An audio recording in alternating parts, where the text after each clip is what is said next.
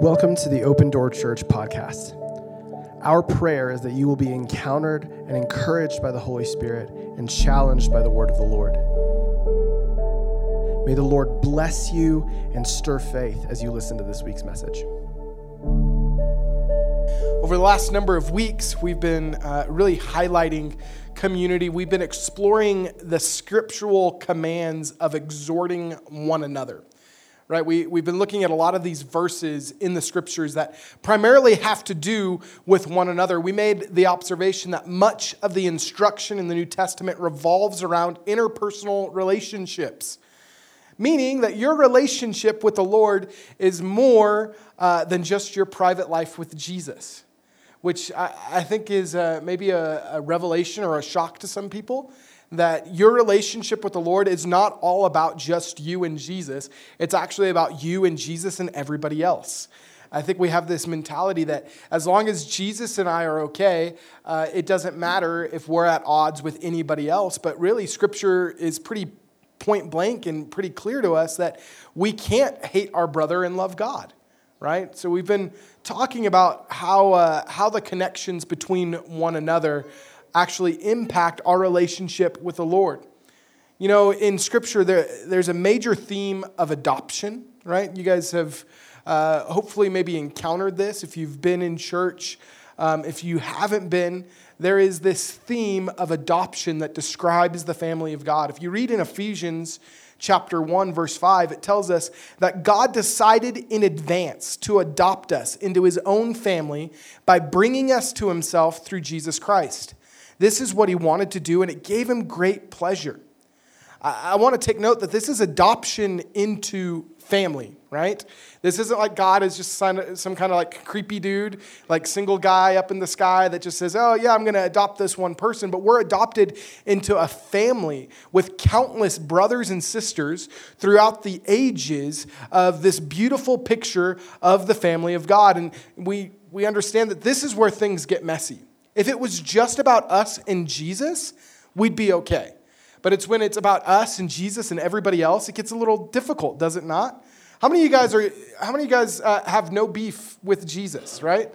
Hopefully not. If you do, we could talk about it later. But isn't that kind of the common sentiment that we get? I know that I've gotten it when I've shared my faith with people. You know, they tell me, you know what, I'm down with Jesus. I dig his teachings and stuff. I like this Jesus guy. I love everything about Jesus. I love Jesus. I just can't stand the church. I can't stand his followers because they're kind of mean and they're jerks or for whatever reason. And it's this narrative that I love Jesus, but I hate his church. And if I can be honest, I don't think you can claim to love Jesus and despise his church because that's his bride. Take, for example, you know, Elliot and I are friends. This guy over here. We like to hang out. We like to ski together and all that fun stuff. We like to go fishing. We're great friends. But if Elliot and I were hanging out one day and he just came up to me, he's like, man, you know what? I love hanging out with you. I love helping you move stuff. I love, he's giving me a wavy hand there, but I love hanging out. I love skiing. I love all this stuff. I love all the, going fishing and whatnot. But you came to me and said, but I really don't like Kelly. Kelly is my wife, by the way. I really like hanging out with you, but I really just can't stand Kelly. Could you imagine what that would do to our friendship? We wouldn't have a friendship anymore, man. I know that that's absurd. Nobody would actually think that because everybody knows if you like me, it's only because you like my wife. It's reversed in that situation. People are really like, man, I love you, Kelly, but man, do I really have to like your husband? And unfortunately, the answer is yes. But that's the same way about people that are like, man, I love Jesus. I love everything he stands for. I love what he talks about, but I can't stand the church. Or I don't like those mean, hypocritical people, which, man, I get that. I understand where they're coming from, but we have to understand the way that Jesus feels about his bride. The way that he feels about his church. And I'm talking about the church collectively, not just Open Door Church. I'm talking about every gathering of believers that have professed faith in Jesus Christ. This is a big deal. God passionately loves his church. Continuing on in Ephesians 5:25, we often hear this quoted in regards to like husband and wife relationships, but it begins there with talking and giving instructions to husbands, so you should take note of this. Husbands, love your wives, just as Christ loved the church. But then we see how that description of how Christ actually loves his bride, how Christ loves his church, how Jesus loves this congregation of believers, it's described as this, that he gave himself for her, that he might sanctify and cleanse her with the washing of water by the word, that he might present her to himself a glorious church, not having spot or wrinkle or any such thing, but that she should be holy and without blemish. We see this, that God gave himself. Jesus Christ gave himself. He died. He paid a high price upon Calvary for his bride. And it's for that reason, friends, that we can't despise his church. We can't despise his people. We can't despise our brothers and sisters in Christ because he paid too high of a price for them for you to look down upon them. I want you to think about this. How many of you guys have people you don't like? How many of you guys have people you don't love? Let's say that. We're not supposed to, right? We know that. We're going to get there in Scripture. But I can honestly say, man, there are people that are hard to love. But Jesus loved them enough to die. And we're called to love like Jesus loved. That's hard. I realize, man, we may not be there, but that's the goal. That's the aim. And so a few weeks ago, in one of my messages, I shared from 1 John chapter 4, verse 20. I want to read this again. It was in my message on holy provocation, but in verse 20 it says, if someone says, I love God and hates his brother, he is a liar. For he who does not love his brother whom he has seen, how can he love God whom he has not seen? And this commandment we have from him, that he who loves God must love his brother also. Can I be vulnerable for a minute? I was fishing with Mark this week, and we went out on his new kayaks, and we were fishing in Echo. I caught the most fish, just saying. I could teach you how to fish sometime, Mark, if you really like that. I'm just kidding. That's terrible. This is complete antithesis of what I'm going to be talking about in the rest of my sermon. So if you would like a sermon example, a healthy illustration on what not to do, that is exactly it. Realistically, no, we had a great time, but we had great conversation, right? We were talking about how it's just hard to love some people. You know, we were talking about our struggles where we know that we're called to love. We know that we're supposed to, that Jesus models it for us, but there are people that are difficult to love. Can we be honest? Anybody struggle with loving some people? If you don't, please talk to me. I want you to pray for me. I want to receive the gift that you have. But the reality of it is, there are people that are very difficult to love. In the midst of this conversation, I think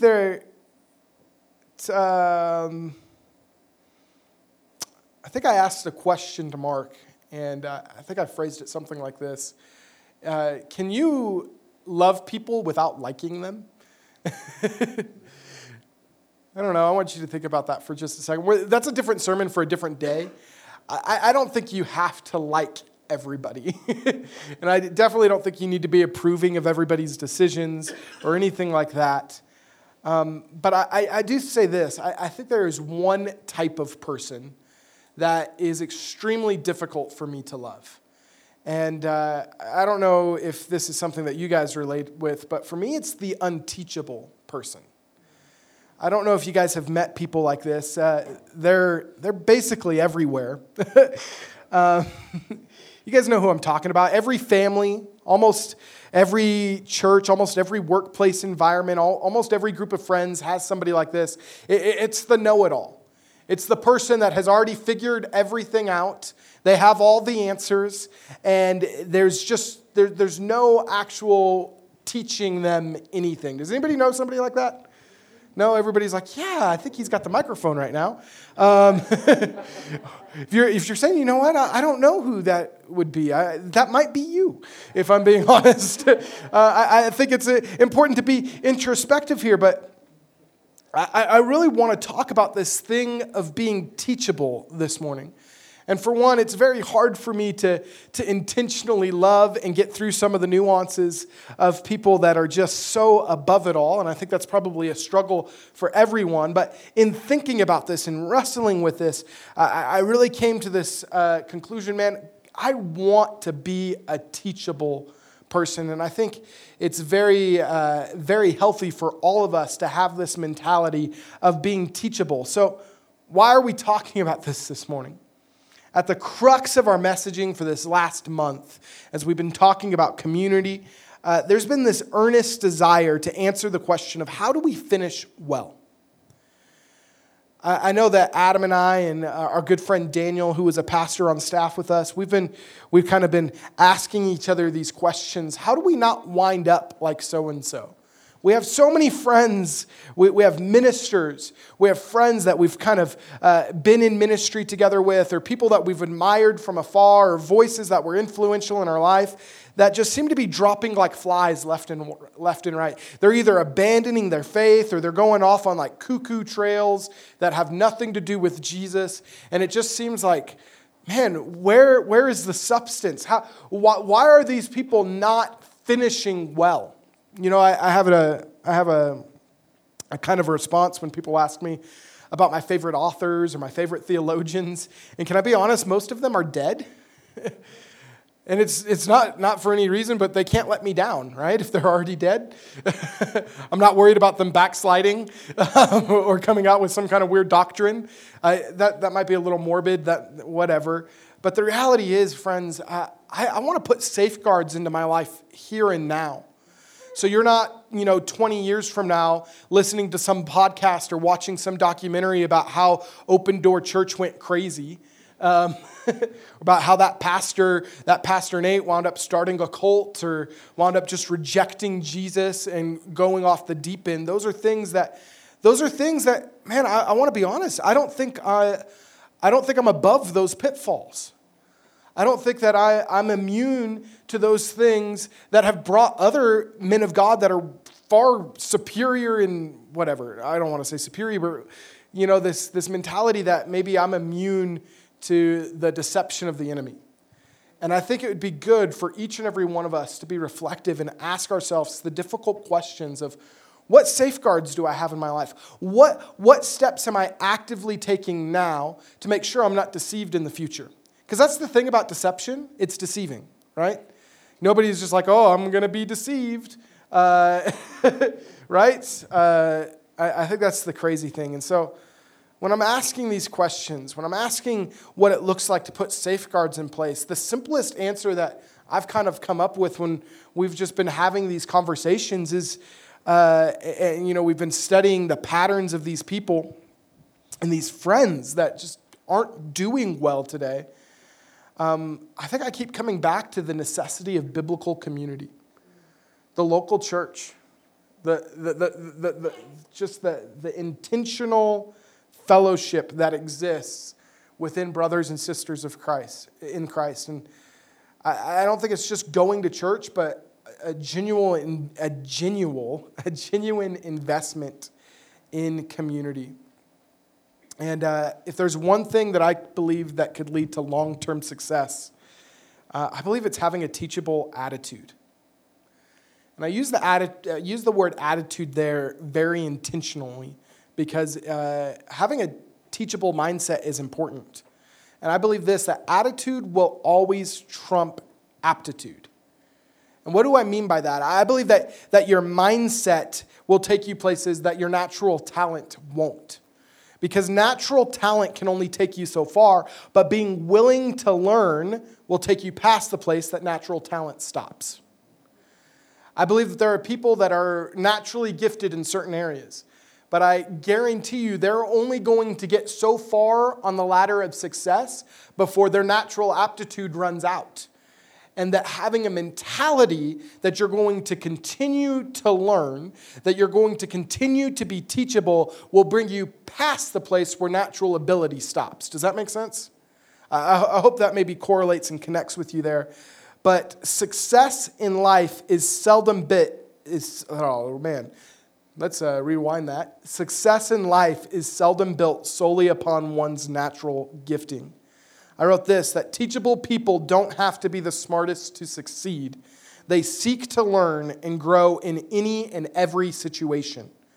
Being teachable is a foundational quality for everyone, workers, students, husbands, wives, and especially here, disciples of Jesus. I believe if you want to be a fruitful disciple of the Lord, you have to foster a teachable spirit. A disciple, even in the definition of what it means to be a disciple, is to be one who is willing to learn.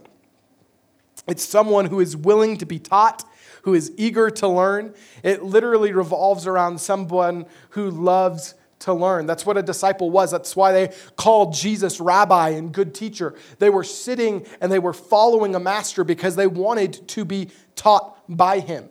And if we want to have a healthy kind of picture of discipleship in the church today, it has to be made up of people that recognize we don't have all the answers, and that's why we're here at Jesus' feet, because he does. So it's surprising to me the amount of Christians that pretend to know it all. I don't know. Have you guys encountered this person? The one that just has all the answers all of the time, and they're always right, and it just feels like you're always wrong. I don't know. I know that I have, and maybe I'm projecting a little bit here. Being a younger pastor, it's common for me to have typically older guys that will come to me and bring a lot of correction. I'm using like the air quotes here, and tell me exactly what I'm doing wrong and exactly how I should be doing it better. And friends, I'm all about wanting to be better. I'm all about wanting to submit myself to healthy criticism and critique and taking sound advice. But the reality of it is, if you're constantly at the giving end of correction, but you're not receiving correction well, something is wrong. And I have a son. His name's Phineas. I have two sons. But I'm telling a story about my son Phineas, who's in kindergarten right now, and he's recently entered this phase of life where we'll ask him to do something, and he responds with, "I know." We'll tell him how to do something, and he'll say, I know how," and we'll be trying to explain in detail, and it's just he all of a sudden knows how to do everything and does not want us to explain it anymore. Has anybody encountered that phase of life with your kids yet? It's kind of cute, but equally frustrating. And so it's always this kind of response of, "I know, Mom. I know, Dad." We'll tell him to do something. "Hey, you need to pick up your room." He's like, "I know." And the kind of inevitable response is always, "If you know, why aren't you doing it?" Right? Mere knowledge does not translate to wisdom until it is put into action. Knowing something and doing something are two entirely different things, are they not? And so you can know something up here all you want, but wisdom is demonstrated in the life that you live. I want to read to you James 3:13. And I'm reading out of the WNT translation. It's a translation from 1905. So if you're not familiar with it, that might be why. But I really love the way that this was phrased. James 3:13 says, "Which of you is a wise and well-instructed man?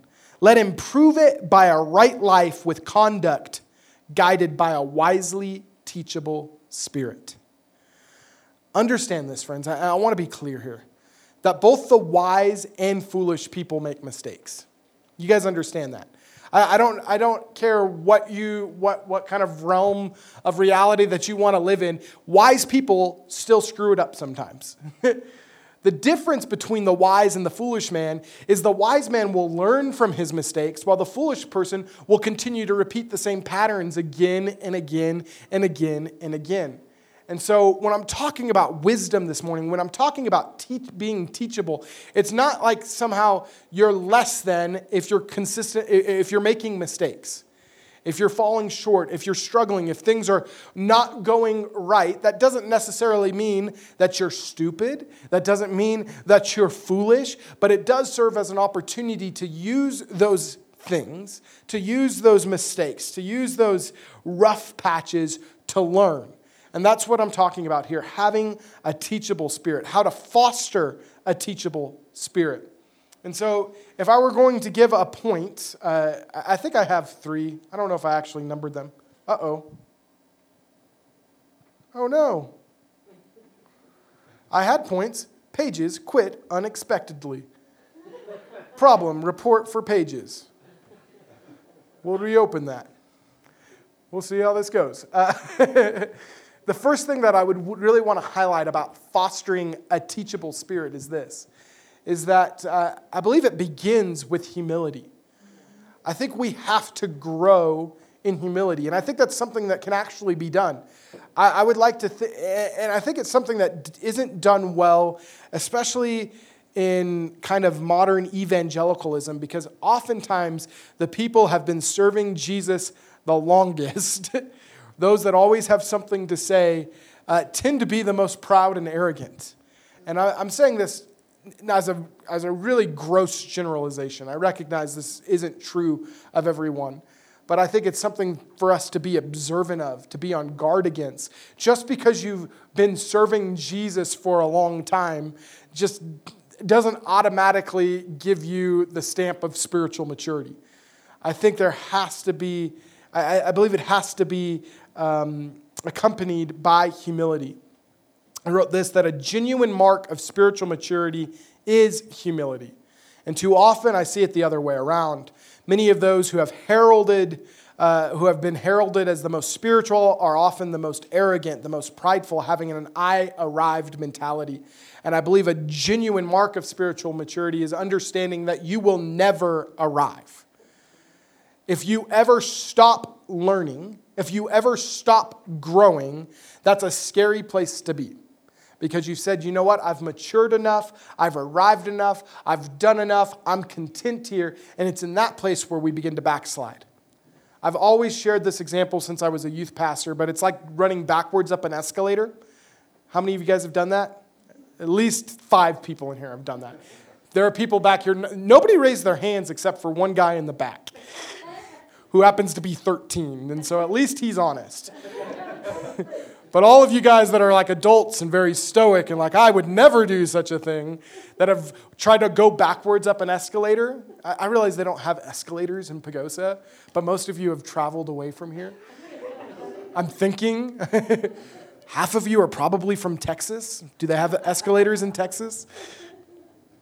Nobody's going to answer my question. They're like, stop talking about this, Nate. But right, if you're walking backwards up an escalator, if you stop halfway, what's going to happen?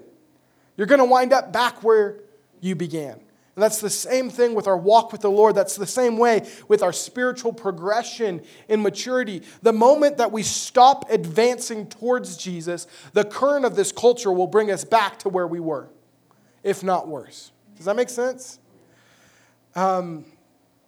And so with that in mind, I believe that humility is the starting point for teachability, because teachable souls recognize their need for learning.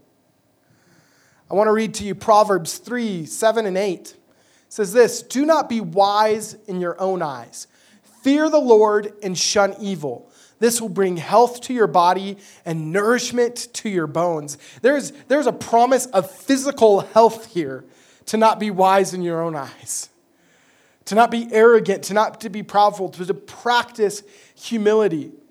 Proverbs 26:12 says this, do you see a person wise in their own eyes?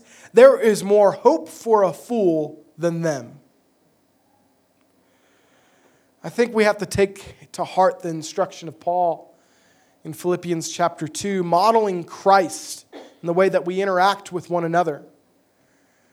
Because I think a lot of times we feel like maybe we're better than other people, even if we don't want to. I like to think of myself higher than I ought to. And I like to have these interactions with people, and immediately I file it away. It's like, there's nothing I'm going to learn from this. There's nothing that this person could possibly offer me. And I try to immediately sever and cut them off, which is a terrible way of thinking and counter to the gospel. Philippians 2:3-4 says this: do nothing out of selfish ambition or vain conceit. Rather, in humility, value others above yourselves, not looking to your own interests, but each of you to the interests of others. If we're going to foster a teachable spirit, if we're going to have a teachable mentality, it's got to begin with humility. And I believe we grow in humility as we grow in the Holy Spirit. Wow. They are learning about the fall of Jericho downstairs this morning. But I'm a little concerned because I don't know how structurally sound this building is. If they shout loud enough, the whole thing might come crumbling down. I'm just kidding. Humility is integral if we're going to be teachable. The second thing that I would caution us to do if we're going to foster a teachable spirit is to surround ourselves with wise people. Surround yourself with people that are also willing to learn. Surround yourself with people that are striving to be teachable as well. Because if you're in a group where you feel like you know it all, and you're running around with arrogant people, you're going to breed that same kind of spirit.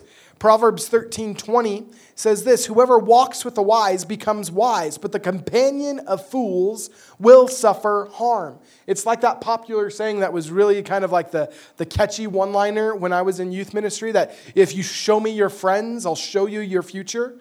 Friends, if I'm honest, I believe that this is so integral to have people that you actually spend time with, that you would consider your friends, that are going to provoke you to wisdom, that are going to encourage you to learn, that are going to push you to be better.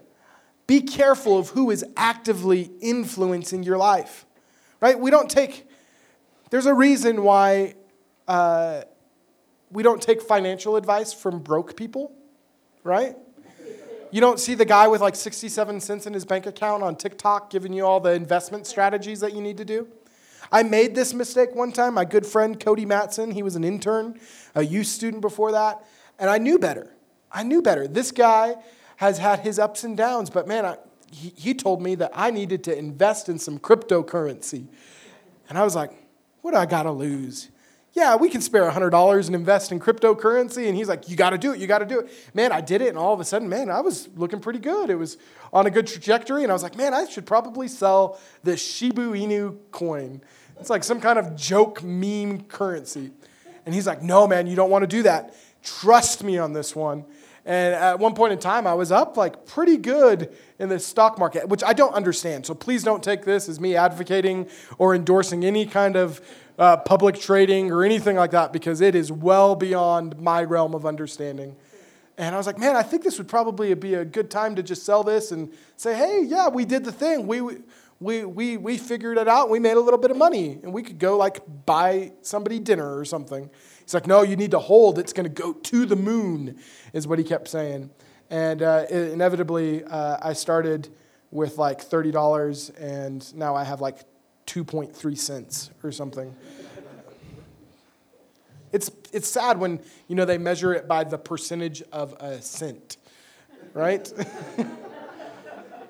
All that to say, that was a horribly long anecdotal story. Don't take financial advice from broke people, right? There's a reason why we don't do that. It's the same way we don't take marriage advice or relationship advice from the guy that hasn't been able to stay in a steady relationship longer than a week, right? There's a reason why we don't go to these people for advice. I had one right when I got married, guys. I had a guy that came up to me. It was a week after our honeymoon. I'm in City Market, and this particular guy pulled me aside and said, hey, man, can I give you some marriage advice? And I told him no, because I knew exactly if what the advice he was going to give wasn't either was going to be terrible advice or it wasn't good enough advice for him to follow. And it was very much like, you know what? I don't think so.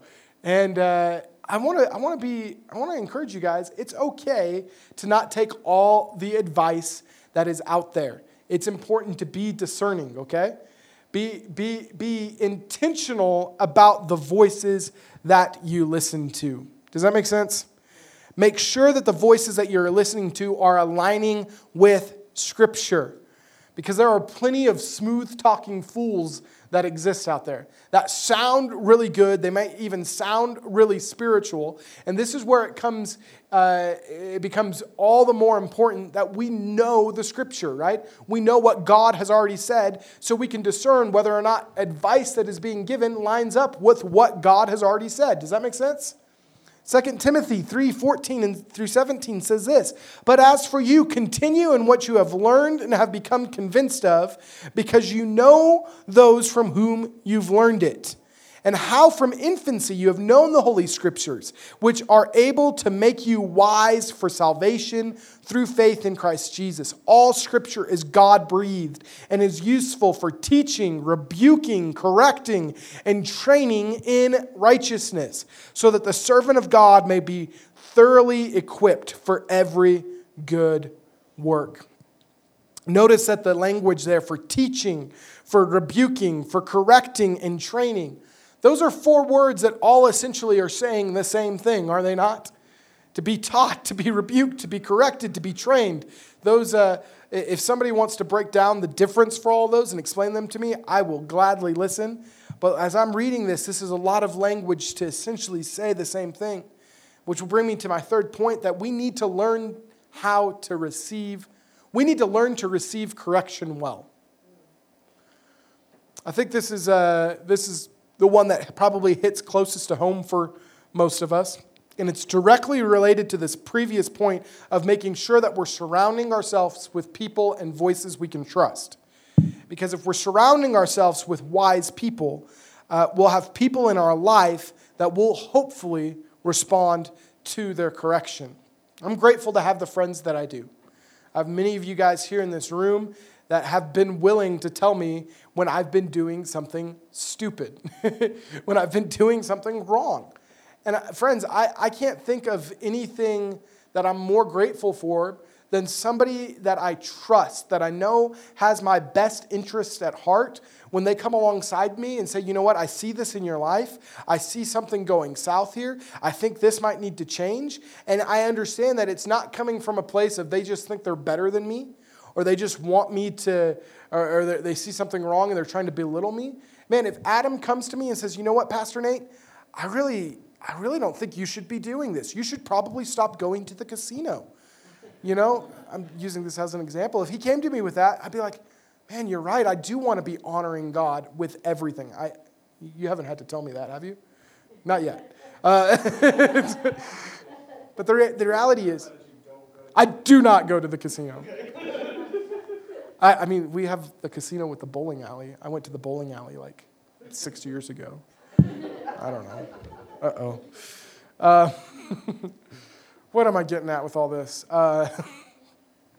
We need to learn to receive correction well. And I believe everyone needs trusted friends that will tell it to them straight. I think there's nothing more valuable than having someone that's willing to tell you the harsh truth. Because sometimes we need it. The last thing the majority of us needs is somebody that's just going to tell us that everything's okay and everything's fine just the way it is. I was doing this bike training exercise for a little bit, and there was like these cycling classes. And when I first got on the bike, I almost got off of it because the first instructor that does like the introductory thing was all about like, this is your safe space. And you just do what's good for you. And this is a positive, just you just do you. You ride at a speed that you feel is comfortable. And it's like a cycling class. And I'm like, I cannot do this. I need the person that's going to like belittle me and tell me I'm just worthless, pathetic, like get off your butt and move. Like I need the drill sergeant that's just telling me like I'm worthless if I'm going to actually get a workout in. I don't know if anybody else is like that. Maybe not everybody responds the same way. But the reality is sometimes we need somebody that's going to be firm with us if we actually want to cultivate the response that's needed. Does that make sense? Coddling does nobody any good. And I think the same is true with our friends. Now we can share the truth in love, but it doesn't mean, we don't just have to be jerks about it, like call them a dirt bag or something like that. But the reality is we need to learn to receive correction well. This is what Proverbs would say about it. Proverbs 12:1 says, whoever loves instruction loves knowledge, but he who hates correction is stupid. If you hate correction, the Bible says you're stupid. I know that's like a word that we're not allowed to, like our kids aren't allowed to use that word. But God uses it here. And so I think it's okay. If you hate correction, you're stupid. That's what Scripture tells us. Proverbs 15:31 and 32 says, whoever heeds life-giving correction, notice that, I love that, life-giving correction, will be at home among the wise. Those who disregard discipline despise themselves. It doesn't even say that they don't despise the one that's giving the correction. It actually says that they despise themselves. But the one who heeds correction gains understanding. I think people are just too comfortable being wrong. You know? Right? We're living in a culture where we're not allowed to tell anybody that what they're doing is wrong, right? If we observe something from Scripture and we try to tell somebody, they're like, don't tell me how to live my life. Well, if there is a wrong way to live, wouldn't you want to know? I know for me, if I'm doing something wrong and somebody that knows how to do it right, comes alongside me, I want to know how to do it right. When I first started snowboarding, I had no idea what I was doing. I literally got up on the mountain. All my friends had already left. And I sat down and I got off, not at the bunny hill, it was at Monarch. I accidentally went all the way to the top of the hill. And I sat down and I had no idea what I was doing. And I looked at a skier that was next to me because he's the only guy up there. I was like, what do I do? He's like, just strap in and point it straight and go down the hill. So that's what I did. He yelled at me as I'm going down, try not to fall. I didn't fall, but I didn't stop and I wasn't slowing down. And the only way that I stopped was I hit my friend and I sliced his hand open with a snowboard. It was great. We're still good friends. He doesn't snowboard anymore. But I remember moving to Pagosa and really having no idea of what I was doing. And Ben Loper was a worship pastor here who happened to be a snowboard instructor up on the mountain. And he finally took me up one day. And he was like, I don't know how you're doing it. You're doing everything wrong, but you're still kind of doing it. But let me show you the right way to do it, basically. And then I met Elliot, and Elliot was like, this is what you should be doing. If you guys don't know this about Elliot, Elliot is the best teacher that I have ever encountered in anything. He is the most patient human being that is just consistent. Like, man, I want you to teach my kids how to drive because I just know that you're going to do a great job. But for me, a lot of progress came in something as simple as snowboarding that I was doing wrong because somebody that knew how to do it right came alongside me and showed me. Now, I could have been like, Elliot, you don't know what you're talking about. This is working for me. I'm just going to keep doing this. But I would still be stuck in a tree well. I'd still be stuck there. But I'm thankful for people that can come alongside and bring correction. But too many people are comfortable with just doing the thing wrong, right? Over and over and over again because we would rather continue to be wrong than be corrected. And that is rooted in pride. And my natural reaction to correction is often to get defensive. I don't know about you guys, but my immediate reaction when somebody's like, hey, you're doing this wrong is my defenses go up and I'm like, wait, no, this was the reason why. And I always have to be on the defense and kind of like self-preservation because I want to be right. But my natural reaction isn't the correct one. I believe we need to welcome correction, to seek to grow from it. And now I get it because sometimes correction comes and it's genuine. Like it's like an Elliot that wants to teach you how to snowboard a little better or something like that. And then there's the unwarranted like critique that comes sometimes. You know, I had a guy come up to me after church a couple weeks ago after I made the explicit comment, don't be that guy that just sees everything that's wrong and comes to me with like a list of 23 things that I misspoke or something like that. And this guy literally says, I don't want to be that guy, but you did this wrong. And I'm saying this, this doesn't sound like humility or anything like that, but I honestly think that, you know, I was right and he was wrong.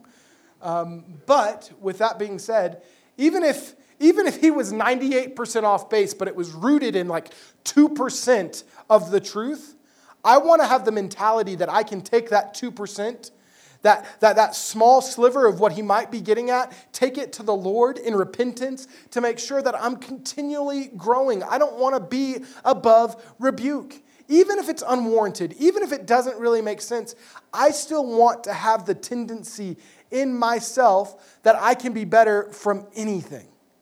Does that make sense? Now, I'm not very good at this, so hear me out, guys. This is something that the Lord is teaching me, but that's something that I strive for. It makes me think of David and Nathan. If you guys remember this story, David is the king, and he winds up doing some pretty horrible things there, right? In 2 Samuel chapter 11 and 12, he sleeps with Bathsheba, gets her pregnant. I mean, there's an argument that's made that he probably raped her. It wasn't like she could really consensually say no to the king. Take that for what you will. Has one of his good friends killed, murdered on the battlefield, right, to cover up his mistake. And Bathsheba gets pregnant. And it's a period of time before Nathan, the prophet, confronts him. We see it in the next chapter, but we know the baby's already been born, so it's a segment of time there, you know, like 9 months at least. And the prophet Nathan comes to David and says, you know what? He tells this allegorical story about a lamb and whatnot, but David is like righteously like infuriated. And the response is that you are that man, David. And long story short, he gets called out for his sin. The prophet here is willing to speak up to the king that can have his head at any moment, right? But he fears God enough to call David out. And I probably believe that he loved David enough to call him out on his sin. And what we have from that is this beautiful response, this beautiful act of repentance. It's recorded in Psalm 51. That I would encourage you guys maybe to look at the story maybe a little bit more in depth. But if we're ever hopeful to see that kind of Davidic response to sin and correction, that genuine repentance that we see in Psalm 51, we have to learn how to respond to correction well. And I believe the way that we do that is we surround ourselves with people like Nathan. We make sure that people have access to our life that are willing to tell us when we're wrong.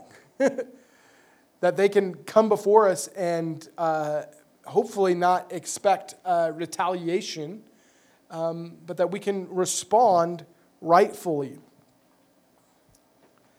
And I love this, that the king himself, David, wasn't beyond reproof. He wasn't beyond rebuke here. You know, the highest guy in all the land. And I just think there's a high viewpoint there of responding to correction well. That's something that I want to strive for. When I was, I guess it was 2 weeks ago now, I had the privilege of spending some time with who I would consider a spiritual father. He was the man that led me to Jesus. He used to be the youth pastor here at this church decades ago. I didn't know that before I moved to Pagosa, but he wound up leading me to the Lord in Pueblo, Colorado. And we got together a couple weeks ago, and we spent some time up at Red Mountain, up at Darwin and Lisa's. And I recounted a story that he didn't even remember. But I had been particularly dumb during the course of events, and it wasn't like sinful or anything. I was just a punk teenager that made some bad, poor decisions that cost him a lot of money. And remember just having a punk attitude about the whole thing. And I look back, I was 16 years old, and I remember receiving a phone call from my youth pastor at the time, where he essentially laid into me. He yelled at me. He raised his voice. He told me I was being a punk. He told me I was being stupid and that I needed to get my head on straight. And it was like a 45-minute conversation. I remember just listening.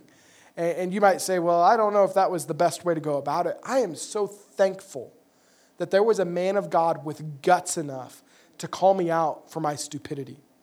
Because I mean that. I desperately needed that as a young man that didn't have a father, that didn't have a family. He was willing to call me out when I was being stupid, and I knew he genuinely cared about me. And what I say this, not out of a place of pride, but I honestly believe I am where I am today based upon how I responded to that conversation. And this isn't like, oh, Pastor Nate, he's so awesome. He responds to correction so well. I don't. But in this situation, there was grace from the Lord where I responded to what he had to say. And I honestly believe I'm in ministry today. I believe I'm still following Jesus today because I responded to correction well. And I look back at that as a pivotal moment in my life, a pivotal moment in my walk with the Lord, because I remember there are so many friends that I have that we shared the exact same experiences with. We sat in the exact same teachings, the exact same Bible classes. I mean, we had the same ministry opportunities. We were in the same room where we saw a little girl healed and see for the first time. Seeing these things that, having these shared experiences that are not following Jesus anymore. And I think about that.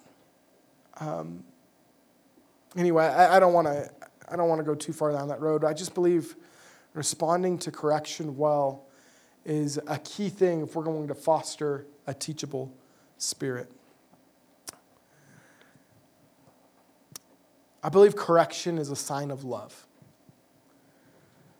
And if we're going to receive correction, well, we need to understand that. Our culture's definition of love is to let people do whatever they feel like, is it not? Right? That's what love is love. That's kind of the mantra. And we're not supposed to tell people how to live. And that's the big thing that gets on there. And that's filtered into the church, where I'm sorry to break it to you, but the Bible gives very clear instruction on how we ought to live. And if you don't want to be told how to live, I don't think following Jesus is probably going to give you that comfort. I know for a fact it won't, because he does have some pretty clear instructions, but can I tell you it's good? Guys, imagine if I just let my kids do whatever they wanted. Imagine if I just let my kids do whatever they felt like. Right? I love my kids, there's no question about that, but you know what? They really like to play in the parking lot. And they would really like to play down in the street down here. I guarantee you, if I said that they could go play in the street, they probably would run and throw a ball in the street and just go chasing after it. But I, as a good father, I don't let them play in the road, right? Can I get a gold star for that? Something like that? Like I don't let them run across the highway. We're not playing no real life Frogger or anything like that. But the reality of it is that a good father will love and discipline and set boundaries for his kids, right? We see this in the scriptures. We see this in the book of Hebrews. Hebrews 12, 4 through 11 says this: if you struggle against sin, you have not yet resisted to the point of shedding your blood, and you have forgotten the exhortation that addresses you as sons. My son, do not take lightly the discipline of the Lord, and do not lose heart when he rebukes you. For the Lord disciplines the one he loves and chastises every son he receives.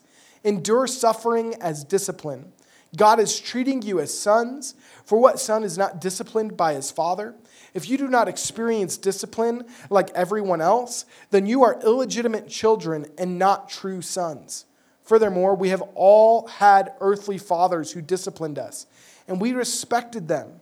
Should we not much more submit to the Father of our spirits and live?